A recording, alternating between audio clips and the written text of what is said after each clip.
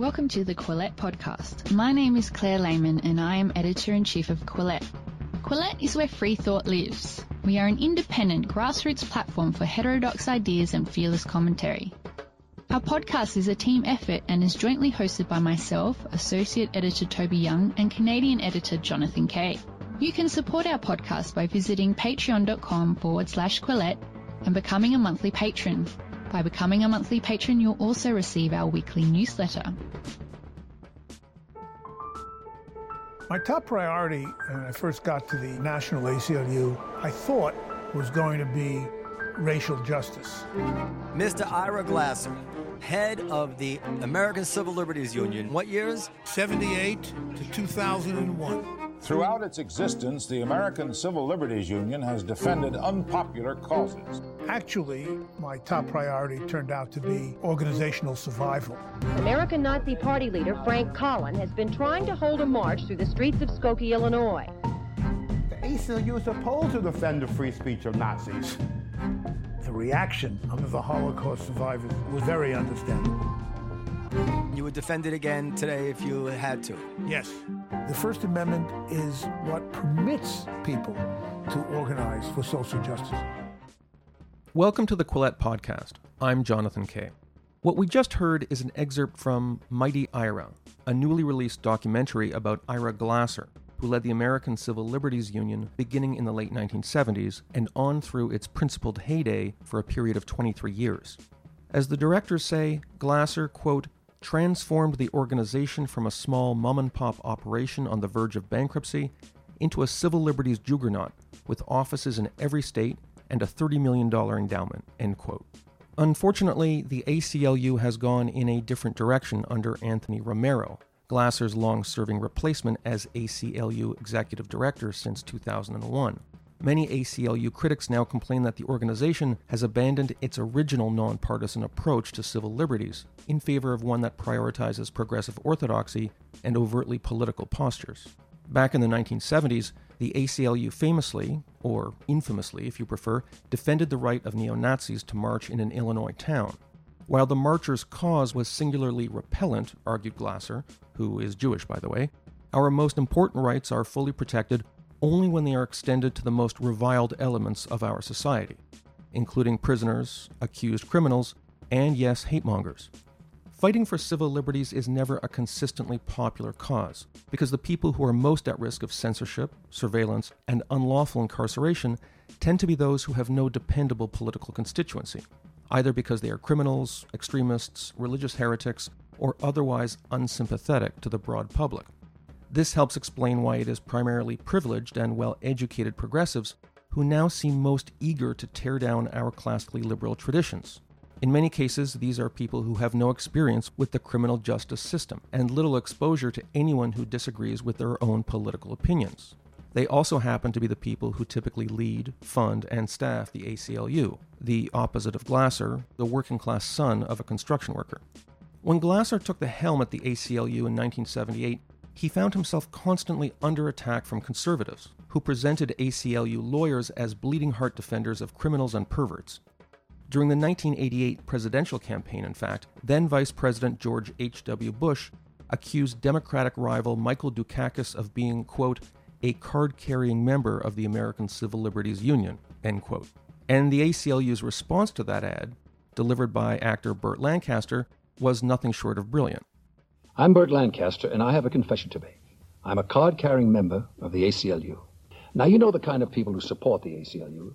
Radicals like Douglas MacArthur, Dwight Eisenhower, Harry Truman. Listen to what John Kennedy said about the ACLU. The American Civil Liberties Union has played a significant role in defending our basic democratic freedoms. America is a stronger nation for their uncompromising efforts. The ACLU represents everyone. From a mother who thought it was wrong to send her child to a segregated school, to Oliver North. That's right, Oliver North. The ACLU is there to protect everyone's rights.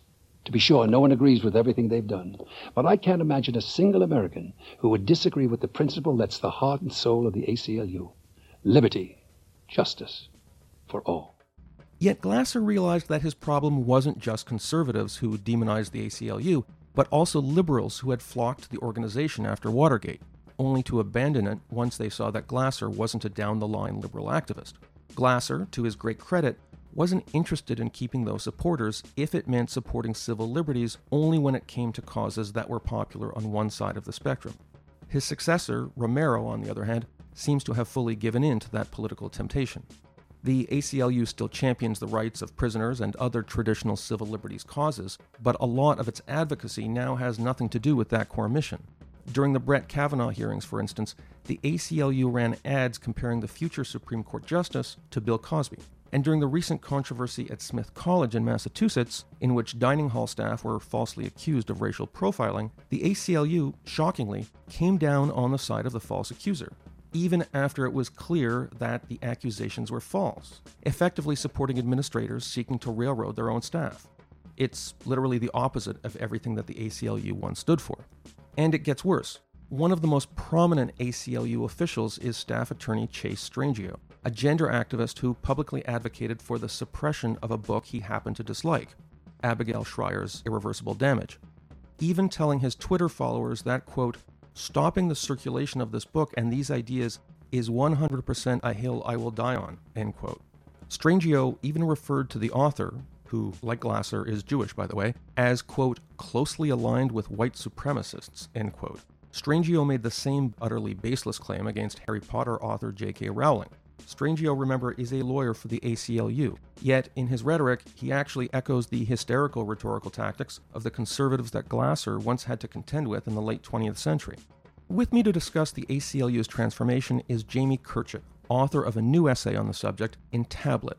Kirchick's numerous awards include the National Lesbian and Gay Journalists Association Excellence in Student Journalism Award and their Journalist of the Year Award. He is also a fellow with the Brookings Institute in Washington and the author of the 2017 Yale University Press book, The End of Europe, Dictators, Demagogues, and the Coming Dark Age. Here are excerpts from our conversation. There are interesting connections between biographical details about Glasser and the things he believed in. You, for instance, linger, as the film does, about his affection for the Brooklyn Dodgers, which doesn't sound like it has any political aspect, and yet it does. Could you explain that a little bit? So the Brooklyn Dodgers were the first team to break the racial color barrier when they brought Jackie Robinson onto the team in 1947. And this was a big deal in professional sports to have a black player on a team that had only been open to white people. And it caused a lot of problems for the Dodgers. You know, when they would travel to the South, Robinson was not allowed to sleep in the same hotels as his teammates. He wasn't allowed to eat in the same restaurants. And so it became a point of personal pride for Dodgers fans that they were the team that broke the color barrier, and particularly for Ira Glasser, as he tells us in this film and when I interviewed him.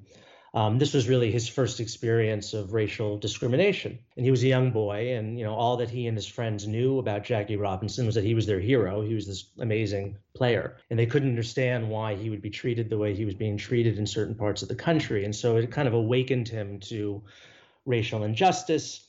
And then, of course, you know, American sports rivalries being very rabid, and particularly in New York City. The Yankees were the third to the last team to bring on black players. And so this, you know, even more, this became a sort of political issue. And the Yankees were portrayed as, you know, the party of, as Ira says in the film, you know, oil depletion allowances. That's what they cared about. You know, it was the party of the wealthy and the privileged. And the Brooklyn Dodgers were the team of, you know, scrappy, working class, multiracial New York. And this was very much what the ACLU was, and how Ira Glasser, what he saw the ACLU of his era of being. It was a scrappy underdog organization. I think at one point you say that Glasser himself, his father was a construction worker, is that right? Yeah. Glasser grew up, I think it was the Flatbush section of Brooklyn? Yeah. You describe his upbringing as sort of rough and tumble, and one advantage of that, from what I gather, is that he developed this faith in people's ability to sort things out if they got in a room and kind of yelled at each other for a while. It's a somewhat Jewish idea that debate and discussion, even angry discussion, can be linked in some way to classically liberal values. It's Jewish, but it's also, there is a real sense, I think, of kind of working class pragmatism behind it, which is what the left in America at least used to have. you used to have more working class people, and there used to be much less of a disparity, right, between the privileged people who ran our institutions, whether it was the CIA or who were politicians or at Harvard University. They came into contact, or they served in the military, right? That was a great bonding activity. And we had military conscription in this country well into the 1950s, maybe even later, actually. And so I think it was sort of a faith in the common man, you could say. And so growing up on the streets of Brooklyn, the parents were all working. But it's more of a kind of proletarian, common sense faith, right? That we don't need bureaucrats and people on high telling us what we can and cannot know and what we can and cannot do. And I think that's really missing from all of the elite institutions today, where they basically become credentialing organizations to kind of perpetuate themselves. And you actually sort of get socialized into this elite, right?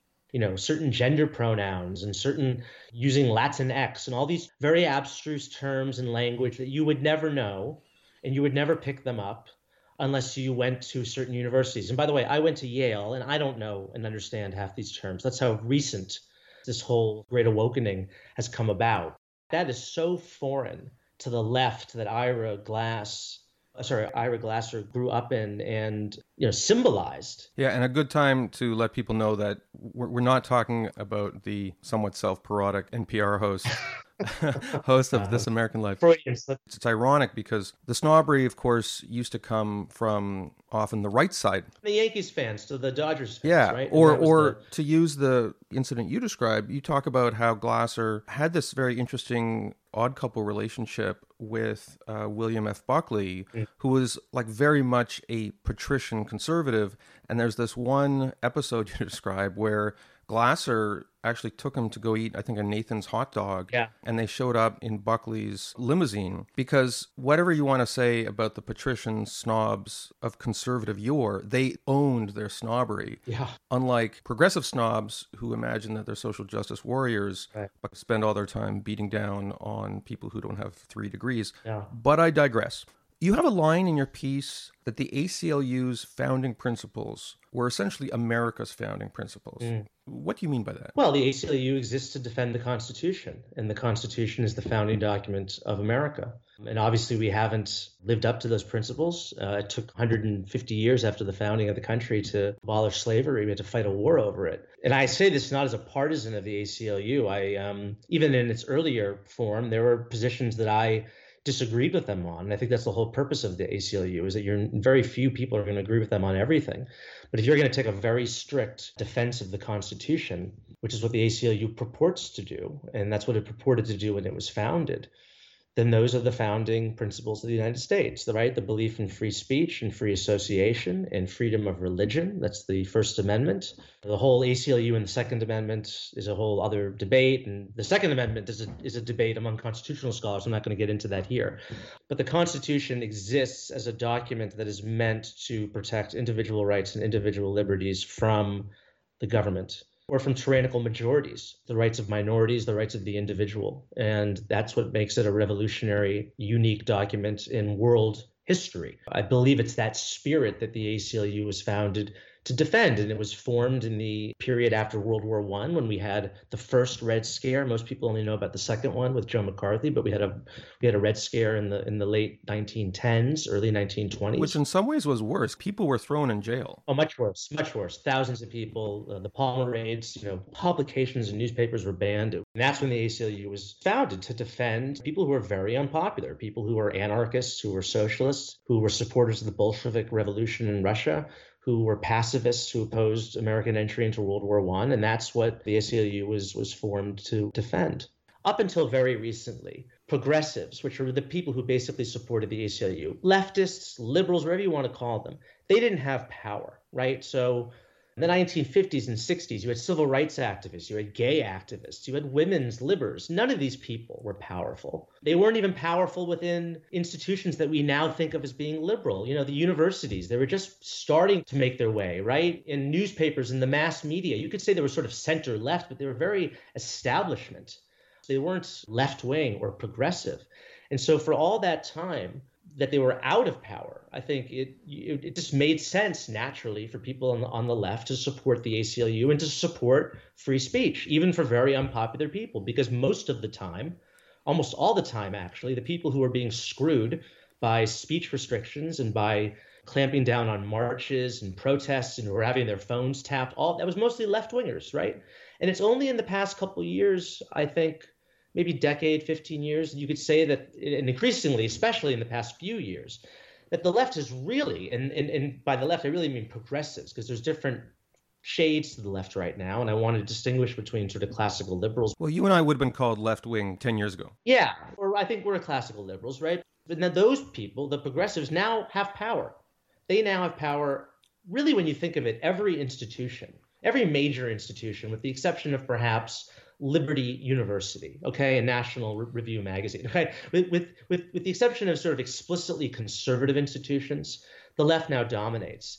And so now that they dominate, they don't really see the need to protect unpopular voices. Very new. It's a very new phenomenon.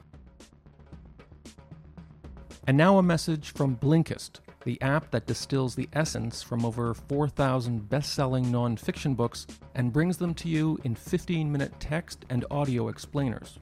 As part of my job at Quillette, I need to be conversant about what books my readers and listeners are talking about, in part because a lot of the authors of those books end up on this podcast.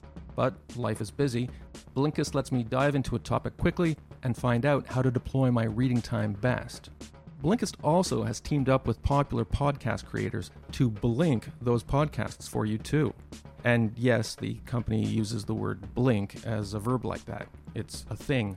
By blinking a podcast using a feature called Shortcasts, you can get to the heart of an episode quickly, complete with high-quality audio.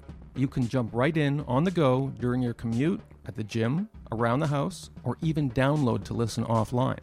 15 million people are already using Blinkist to broaden their knowledge in 27 nonfiction categories, including self-improvement, personal growth, management, leadership, and mindfulness.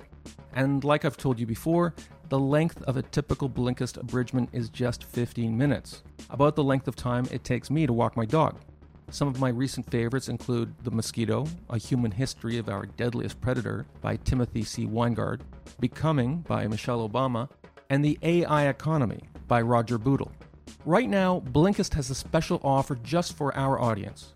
Go to Blinkist.com/Quillette to start your free 7-day trial and get 25% off a Blinkist premium membership. That's Blinkist, Blinkist, Blinkist.com/Quillette to get 25% off and a 7-day free trial. Blinkist.com/Quillette. And now, back to our podcast.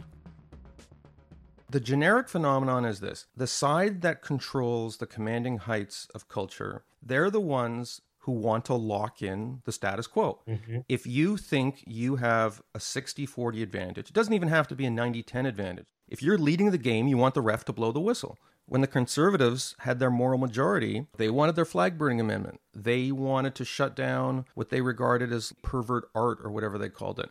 There was a whole thing about heavy metal and rap lyrics. In the 90s, I believe, right? The late 80s. We had to censor those. Now the shoe's on the other foot, but it's not inherent to these political movements. It's if you think you have the advantage, you want to shut the other side down. It really should be inherent, I think, to liberalism and to people on the left not to do that. I agree in practice that's what happens. But you could make an argument. It doesn't surprise me, frankly, when conservatives are calling for censorship, because they're the ones who believe in upholding, traditional old standards, and they don't want the youth to be corrupted.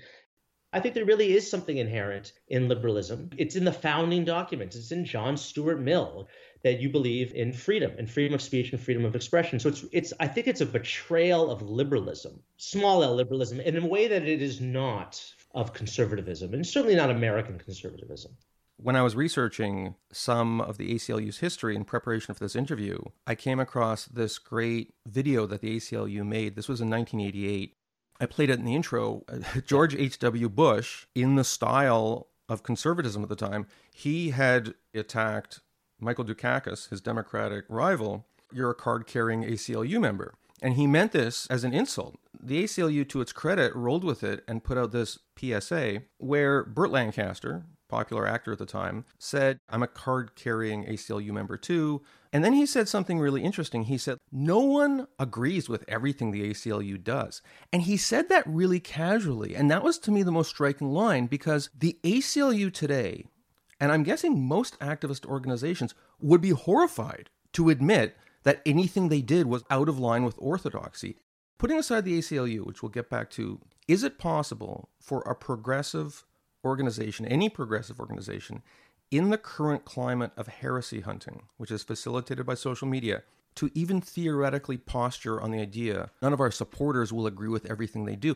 The whole premise for a lot of these organizations is everyone either does or should agree with us 100% of the time on every issue. That's a good question. And it does seem that there's been this sort of conformity that's been spreading. On the right, too. Yes. Trump cultists had to agree with everything Trump said, even the stuff that contradicted the other stuff. Yes. Although I would say that, and again, this is my little rarefied world, conservative media, I think, is more eclectic and diverse and willing to tolerate dissent. The losing side of a culture war is always more tolerant of dissent because they need the bigger tent. In the same way that the guerrilla groups who want to take down the evil empire, they make common cause, but as soon as they occupy the capital, that's when they start fighting with each other, right? Yeah. I mean, with the ACLU, it's fascinating. I didn't even realize, I didn't have room for this in my essay, and I didn't even realize it while I was writing it, but apparently the ACLU has come out in favor of canceling student debt. They've come out in favor of just a whole laundry list of causes that really have absolutely nothing to do with the defense of civil rights and civil liberties. There's this journalist, Michael Tracy, who did a compilation of tweets. I think he did the last 100 tweets from the ACLU account. I think something like 60 out of 100 had to do with trans issues, which is that's a whole Quillette podcast in and of itself. But like the rest, I think there were only 2 that had to do with like due process and free speech. All the other ones were basically just like a laundry list of sort of progressive action items. Lobbying on behalf of trans rights is not inconsistent with the ACLU's mandate. Well, it depends what you mean by trans rights. If you mean that trans people shouldn't be discriminated against, then absolutely. I think most Americans would agree with that. If you're getting into other questions such as high school sports, prisons, I mean, there should be room for debate on those issues. There isn't anymore because people who express opinions that stray from the orthodoxy are attacked as being transphobic, which I think is really unfortunate. Well, and the example you gave, a staff attorney for the ACLU, Chase Strangio, I think that's how you pronounce it, this staff attorney just casually tweeted out that at least one book he didn't like just should be suppressed. Yeah. He basically said, we need to suppress this book. I think he deleted the tweet because he feared being misunderstood, even though I think the meaning was pretty clear. He then called J.K. Rowling white supremacist adjacent on zero evidence. Yeah. The stuff you were saying about student debt, I'll give them a pass on student debt because that's at least irrelevant to the civil liberties thing. Right. But supporting censorship is literally diametrically opposed to the core ACLU mandate. I said in the piece, it's like a carnivore joining the People for the Ethical Treatment of Animals. Is there any other progressive group that flouts its raison d'etre? Are you aware of any group like that?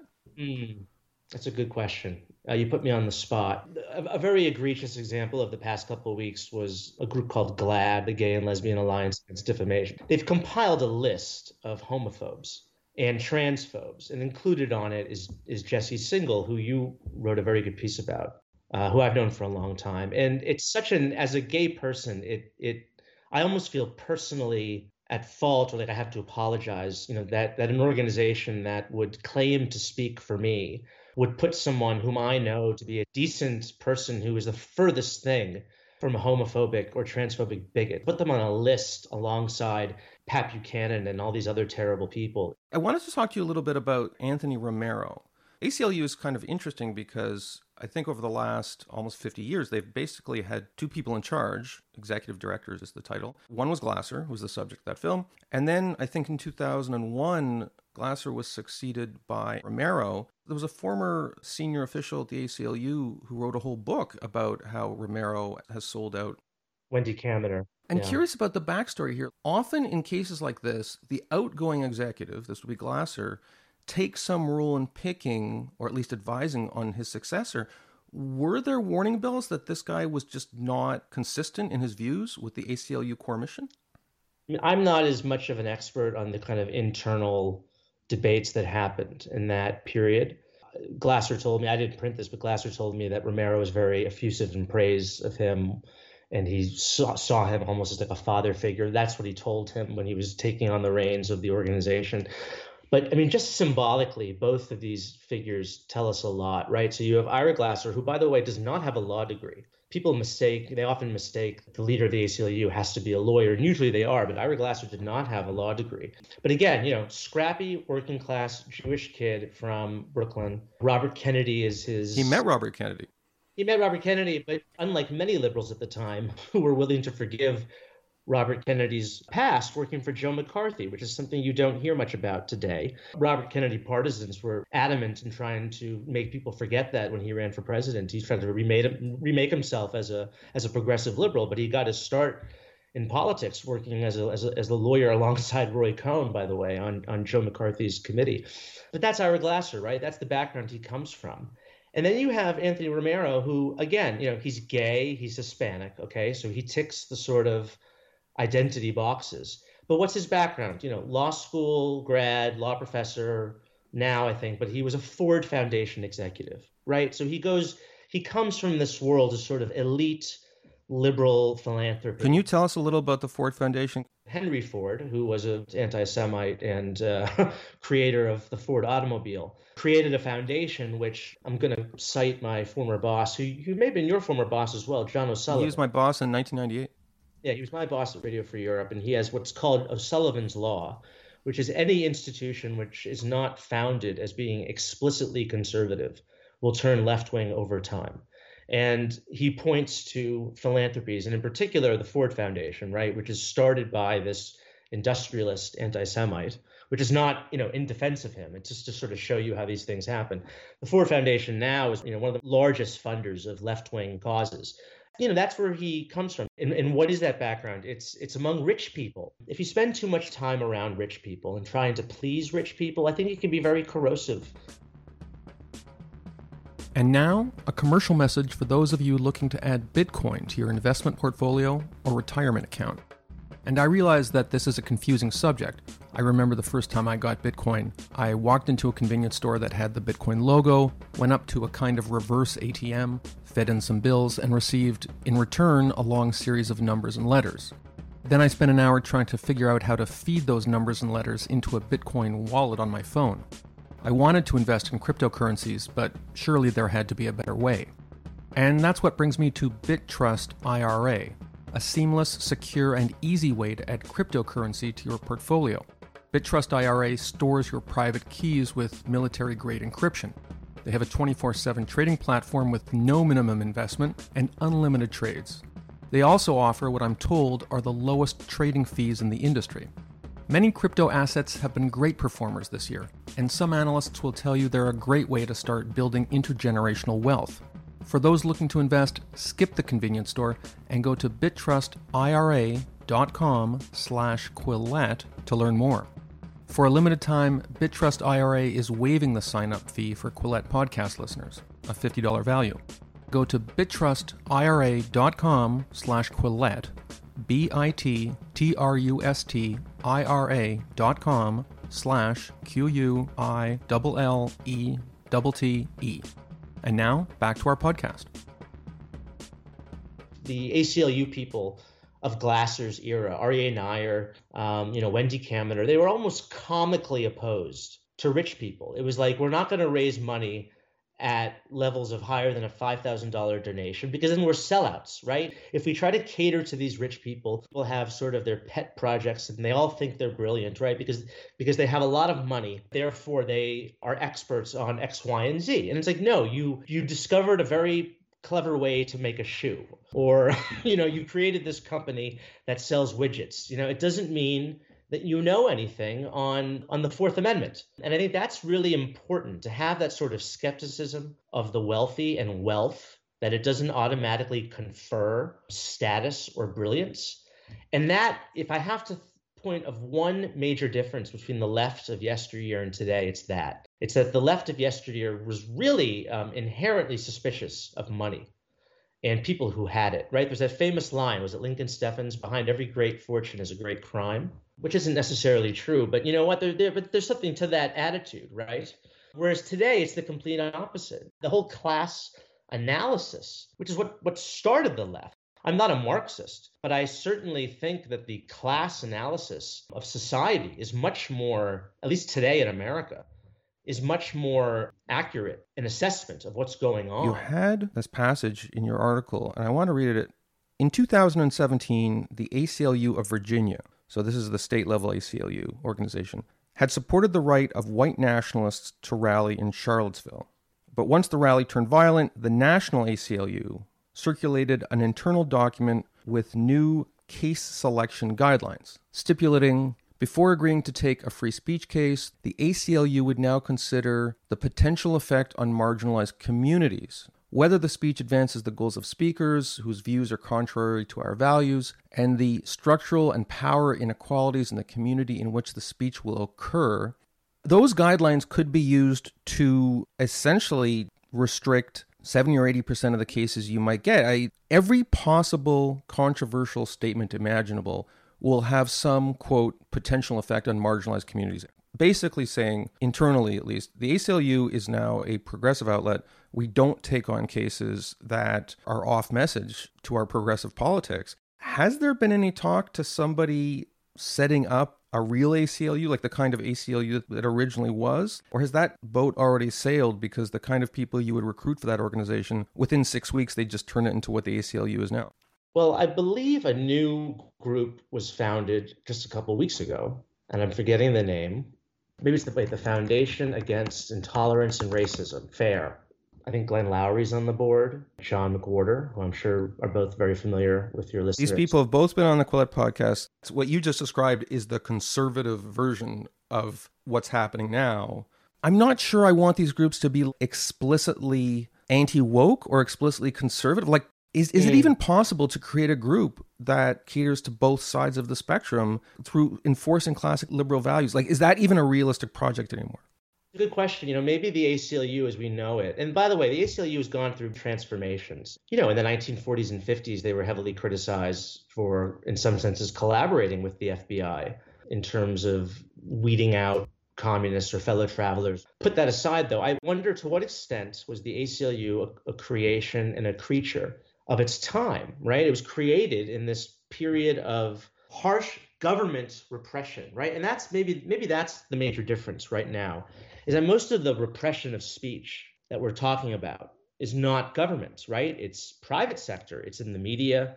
It's academia, right? It's institutions that are not the government. And maybe that has something to do with it. But the ACLU, was founded by people during this period of intense government repression.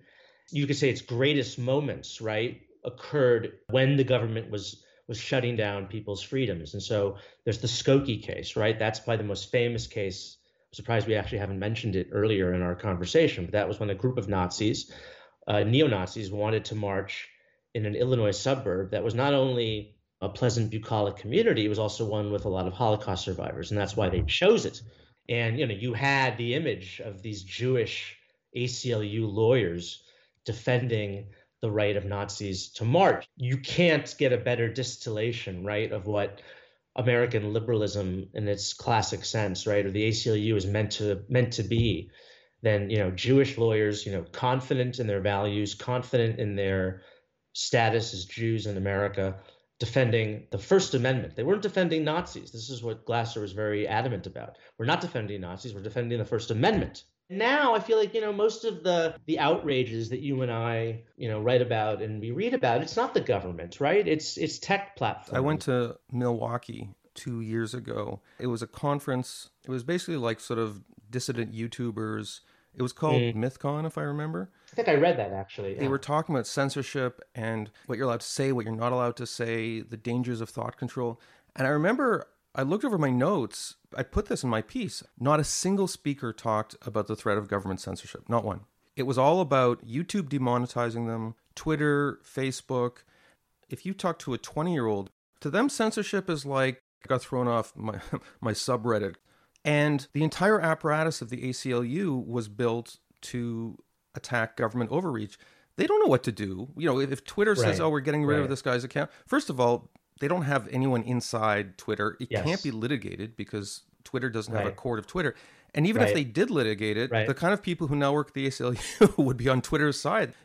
Right. So in a way, you could say that the original purpose of the ACLU has maybe become somewhat obsolete, and just in the sense that for now, most of the anti-free speech actions are not taken by the government. But that doesn't mean it couldn't change. And we still need to be vigilant about government abuses. And I know you know about this because your 2017 book was about right-wing populism. Like in Hungary, what Orban has done, or Poland, telling people you can't publish material that discredits Poland in regard to its collaboration with the Nazis in World War II. Yeah, it's happening in those countries. And I am someone who is wary of sort of the America is becoming a fascist country genre of writing. But that doesn't mean that we shouldn't be concerned. But it's just ironic because in Poland and Hungary, you're not allowed to say my own country is garbage. In left-wing intellectual and academic circles, you're compelled to say that. Depending on where you live, your subculture, often you either have to say your country is garbage or you're not allowed to say your country is garbage. You should be able to say both and not be compelled to say either. You should be able to say whatever you want. I look on the ACLU and on their Twitter account. They do this weird thing where some of the tweets are substantive at solitary confinement. I mean, they do talk about legitimate, important civil liberties issues. We should acknowledge that. Yeah.